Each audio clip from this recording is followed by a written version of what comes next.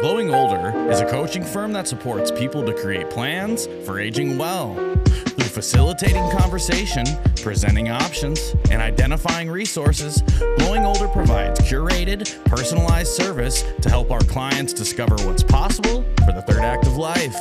This is our podcast. Hello and welcome to the Glowing Older podcast, where we interview experts on innovation in the business of aging well. I'm your host, Nancy Griffin, and I'm so pleased to be here today with Sydney Marshman, CEO at Happy at Home Consulting. Welcome to the program, Sydney. Hi, Nancy. Thanks so much for having me today. Well, thank you.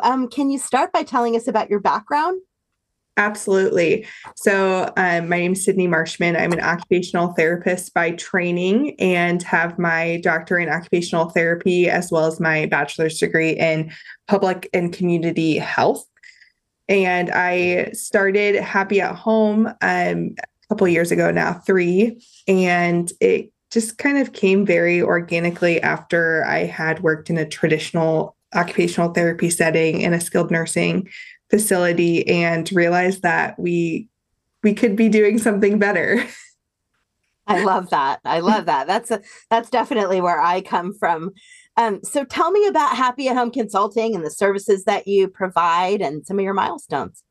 Yeah, absolutely. We have kind of 3 trajectories that individuals can access services through. The first is probably the most traditional, which is our rehab services that are typically covered by insurance. So on our team, we have occupational therapists, physical therapists, and speech therapists. We provide rehab services in the home under an outpatient basis. So typically when you need rehab at home, you often have to be homebound, meaning that you can't leave your house for anything other than, I believe it's the doctor, church, or the hairdresser. And that could be a huge barrier for some folks to access care. So we're really lucky and happy to be able to provide those rehab services through insurance under that outpatient basis. The second is our wellness consultations. So things like home modification consultations or some resource navigation, those kind of safety evaluations, those are through our wellness consultations. And then the third kind of pathway is through our community partnerships. So here in Iowa, we work really closely with our nonprofits and other community programs that share similar missions and values, and we're able to provide OT, kind of the OT lens and OT services through our partnerships with them.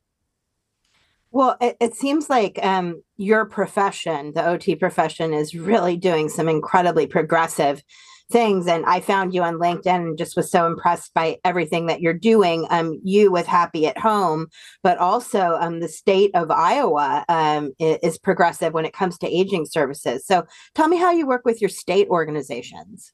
Absolutely. So when I started my business in March of 2020, the ideal time to start a business providing in-home services to older adults at home, I had this unique opportunity in having the time available to sit on these coalition calls and these meetings where all of our different state organizations come together in one place to say, how can we prevent falls for older adults at home? How can we better serve our aging members, our aging community members? And it was just a really good time to get a lay of the land of what work is currently being done and how can we provide that OT perspective to provide this more holistic lens as we move forward. So from those meetings, we had some really incredible opportunities. The first being with the Iowa Department on Aging to provide the Capable program, which is an innovative program providing an occupational therapist, registered nurse, and handyman to help individuals age in place and prevent falls at home. And then we have some other really unique partnerships through Easter Seals who provides our state assistive technology programming here in Iowa. And then we also are actively involved in the creation of the Community Hub in Iowa, which is a really, really unique program specific to Iowa and is actually one of the leading programs in the country as far as how far they've developed this out that takes kind of a look at that healthcare data. So when we're thinking about those social determinants of health and how our social well-being impacts our physical well-being, right? So our access to food, our access to home modifications and safe housing, all of those pieces. And it matches those healthcare data points with evidence-based programs. So if someone's presenting to their doctor with a need, with a social need, they're then referred into the appropriate program to fit that need. And it takes some of that burden off of the physician and the care team that truly have other things that they're working on, right? So we're really excited to be part of that and see that develop in the last couple of years. It's so great because I'm sure that a lot of these resources that you're bringing to your clients, they wouldn't have known about otherwise. Yes, absolutely. Especially because while we're aging and while we're thinking about the next, 20, 30 years of our life and we're retired, we're on a budget, right? And asset protection and managing those funds becomes so much more important that it's really it's key to look at that and look at, where are we investing our budget of funds? How are we, looking at this with a frugal lens and saying, okay, we're going to put our money where we get the biggest bang for our buck. Very similar to, how we invest our stocks, right? So if something's doing very poorly and it doesn't have that great of a return on investment, we're not going to put our money there, right? Same thing when it comes to aging. We want the biggest bang for our buck. So if we're doing a remodel in our home, for example, we want to make sure that remodel works for us here today, but it also works for us 20 years down the line when maybe we're having home care come in to help us with some of our activities of daily living, or we've asked our adult child to move in with us to help with some of those home management tasks. So thinking about that return on investment and how we're able to appropriately budget our funds. Well, I mean, I love that you have these principles that at Happy at Home, one being the frugal aging and the other being you gotta spend to save, right? Yes, absolutely. Absolutely. So what are the top 3 areas that frugal agers need to consider when they're trying to conserve their hard-earned dollars? First and foremost, of course, I'm biased because I mostly do home modification consultations. So first and foremost is looking at the environment and saying, okay, if we are going to age here at home, what are some key areas that need to be renovated or remodeled for us to do that well? The first one I always look at is the bathroom. I think everyone knows. I just saw a client yesterday that said, I know you're going to yell at me for my rugs. Not exactly the case.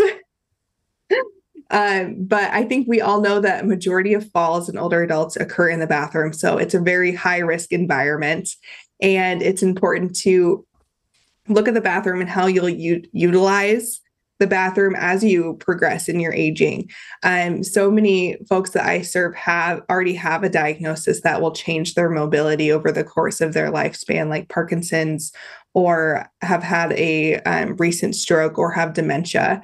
And looking at that home setup is so important to how we budget our funds, and specifically in the bathroom in those remodels. The other areas that I would really encourage folks to look at when it comes to budgeting is building out your care team. So when we think about when we're in the hospital, we have all of these providers round on us, and they come, it seems like every hour of the day to help us coordinate our care. And not to the same extent of, when we're aging at home, but similar. We should have a well-rounded group of individuals that are able to coordinate some of those aspects of care and really help us to age well at home. I love that. And I just was reading something recently that if you can find out where those pain points are and relieve some of those daily tasks, that it allows people to have a better quality of life and more joy and concentrate on the things that bring them joy.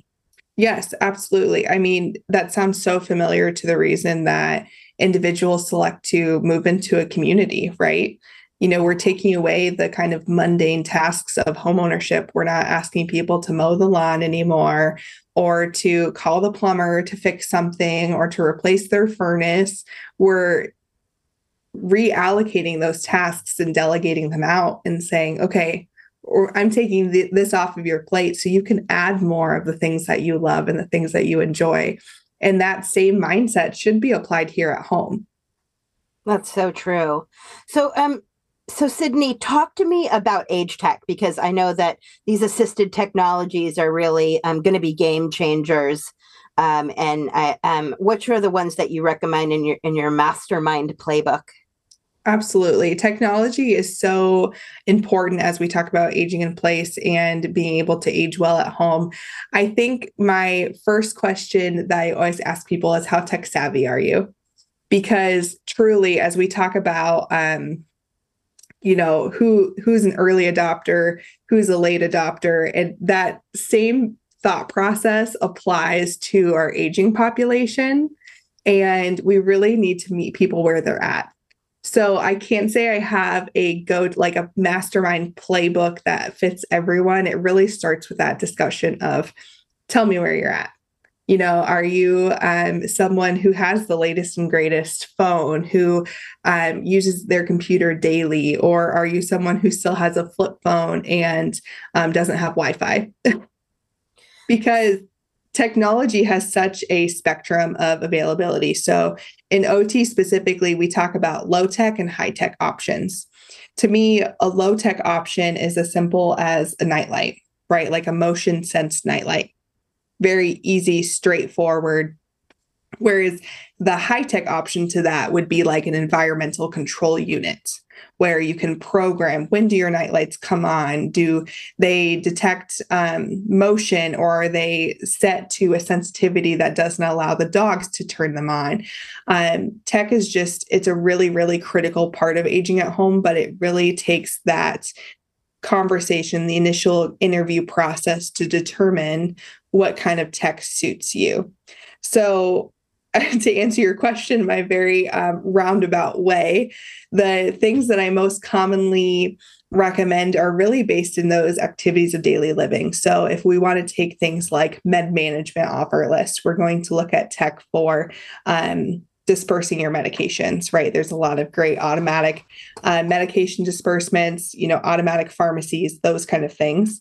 When we talk about home modifications, I do kind of the spectrum of the smart home environmental control units. So again, are we talking about those low tech lighting options versus something as streamlined as like an Amazon Alexa or a Google Home, or as integrated as something in a new build that's more of an environmental control unit for the whole home? And so I would imagine that budget has a lot to do with it. So probably your first question is how tech savvy, and then in a line with that is what's your budget for technology? Because you could trick out a whole house with smart tech technology if you had the funds, right? Correct. You definitely could. But at the same point, back to the ROI, you could trick out the whole home with the tech. But if you don't know how they're going to utilize the tech, then it's going to be a waste of money, right? So are you saying that some of these smart environments aren't so smart that they can't do it without a smart person? Not necessarily, right? Because some of these smart environments really just require the setup and some minimal ongoing maintenance, right? Uh-huh. But to some extent, we still have to have the person that uses them and that appreciates their use. So if I talked about, taking away the mundane tasks like mowing the yard, right? So for me, mowing the yard's okay. I don't mind doing it, but I also wouldn't mind like a robot mower or something that just mows my yard for me. But for someone else, mowing the yard might be one of their really the ways that they find joy in their day-to-day activities, right? So we could provide them a robot mower, but they're still saying, you know what, I would prefer to mow the yard myself. I like this specific lines. I like the specific cut. I appreciate that it gives me some physical activity. It gives me some time to think to myself and to have kind of quiet time without other people. So again, it's so individualized in how we provide technology and recommend technology. That's so true because if you look at this, the whole use it or lose it mentality, Mhm. if someone is capable of mowing the lawn and that gets them out of the house, outdoors, breathing fresh air, hands in the soil, all that, do you want to necessarily take that away? Probably the answer would be Correct. no, right? Right, right. And when we're thinking about, again, these community partnerships that we work so closely with, it does really boil down to a finite grant budget or finite dollar amount that we have to work with. So spending those extra dollars on the OT assessment to get to know the person saves us money in the long run because no, then we didn't buy the robot mower for that person who was just going to leave it in the garage. So true. And at the same time, it's interesting that the occupational therapy profession is so interesting to me because it crosses over to environment and person. So it's like the getting the environment right for the person and then the person right for the environment, right? Mhm. Right, right. So one of the models that I try my best to use with all my clients is the person, environment, occupation, participation. So we're looking at those four components and how they interact with one another. So if the environment's not the right fit for the person, we're going to see potentially a decline in participation. I mean, in a nutshell, your goal is to make the environment improve someone's quality of life Absolutely. and not break the bank doing it. Correct. Yes. Again, frugal, frugal. If you know me in real life, you know that I am a very frugal person. But one of the the core things that I was taught as a child by not my mom, but actually my dad is if you foresee yourself using it often and getting good use out of the item, it is okay to buy expensive things, Yeah. right? So it is okay to spend money and spend it appropriately as long as you plan to use it and have action steps to take to use it. So once you've done your uncovering of needs, your analysis, then it's like, here's our set of recommendations for the things that we think that you can have the best, and it'll be your best investment. I love that analogy of the financial situation, investments, because it's really an investment in your life. It's not investment in the markets. Even more important, it's an Absolutely. investment in your life. Right, right. Which in turn changes how you invest in the market in the long run, right? Because the alternative is spending all of your money in like a long-term care setting, right? Yes. Yeah. Hmm. So, I mean, staying healthier longer, and if your environment helps you stay healthy, then there's the ROI. So, do you actually talk ROI with your clients? You know, I should more often.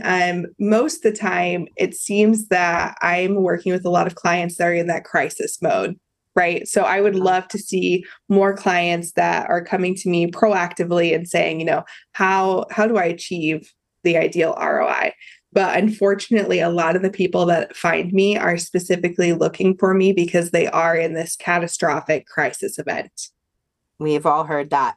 Mhm. Yep, absolutely. Yeah. So, I mean, if we could all plan, right, it would be just so much better, so much save money, better quality of life, longer life, all that good stuff. Sydney, what are some, I know we talked a little bit earlier about how progressive Iowa is. What are some of the common state resources, whether they're in Iowa or outside of Iowa, because I'm sure you're following a bunch of other states. What are some of these things that older adults might not take advantage of? Yes, I would say first and foremost, getting connected, again, building that care team, right? Because as an older adult, you want to be able to go out and spend your time how you choose it, not necessarily keep up with the aging services in your area, right? So you want to select the people in your corner that keep up with the trends and what's coming available. So that's kind of my first foremost recommendation. The other things that I would really recommend people get in touch with are their area agency on aging. So every state has we call them AAAs, has a AAA that typically has some resource navigation or at least a really good list of providers to touch base with. And they maintain those lists pretty closely and help people in that resource navigation component. The other really common recommendation I have is the state assistive technology program. I believe all 50 states have a state AT program, and that's run by different nonprofits typically. So here in Iowa, it's Easter Seals, and they maintain a full tech library. So when we talk about the low to high tech options out there, they have all of those pieces. I shouldn't say all of them. They have a lot of those pieces that you can generally check out for 30 days at no cost to you and see if they work in your lifestyle before you make that purchase. So that's a really, really great option for people to tap into that are budget conscious and thinking about how to age frugally. I love that. So it's really going to make a big difference for people to understand these things and take advantage of them. I think most people just think about hospice, right? Or Yes. Medicare, Medicaid, the basics, right? Right. Yeah. Yes. And there's much more out there than just the basic and what's covered by your Medicare or your insurance plan. Exactly. Well, I love that you're just so concentrated on having people have the best quality of life they can possibly have. But Sydney, what gets you most excited these days? You talked about how interesting the OT field is, and I am just continuously excited about how many OTs are coming out with these really innovative private practices, and they're figuring out how to help people maintain that quality of life with some really interesting, unique niches and helping individuals to find those resources, right? It's all about who's in your corner. So I love talking to OTs that are up and coming or that have established practices about helping older adults age at home. I just love what you're doing, Sydney, and I think that you're just a boss babe, man, CEO. You're rocking it, and I just see you, just your business growing and you providing information to other states and being a model for aging well. So thank you very much for being here with us today. Yeah, thank you. Thanks for having me. It was fun. You've been listening to the Glowing Older Podcast.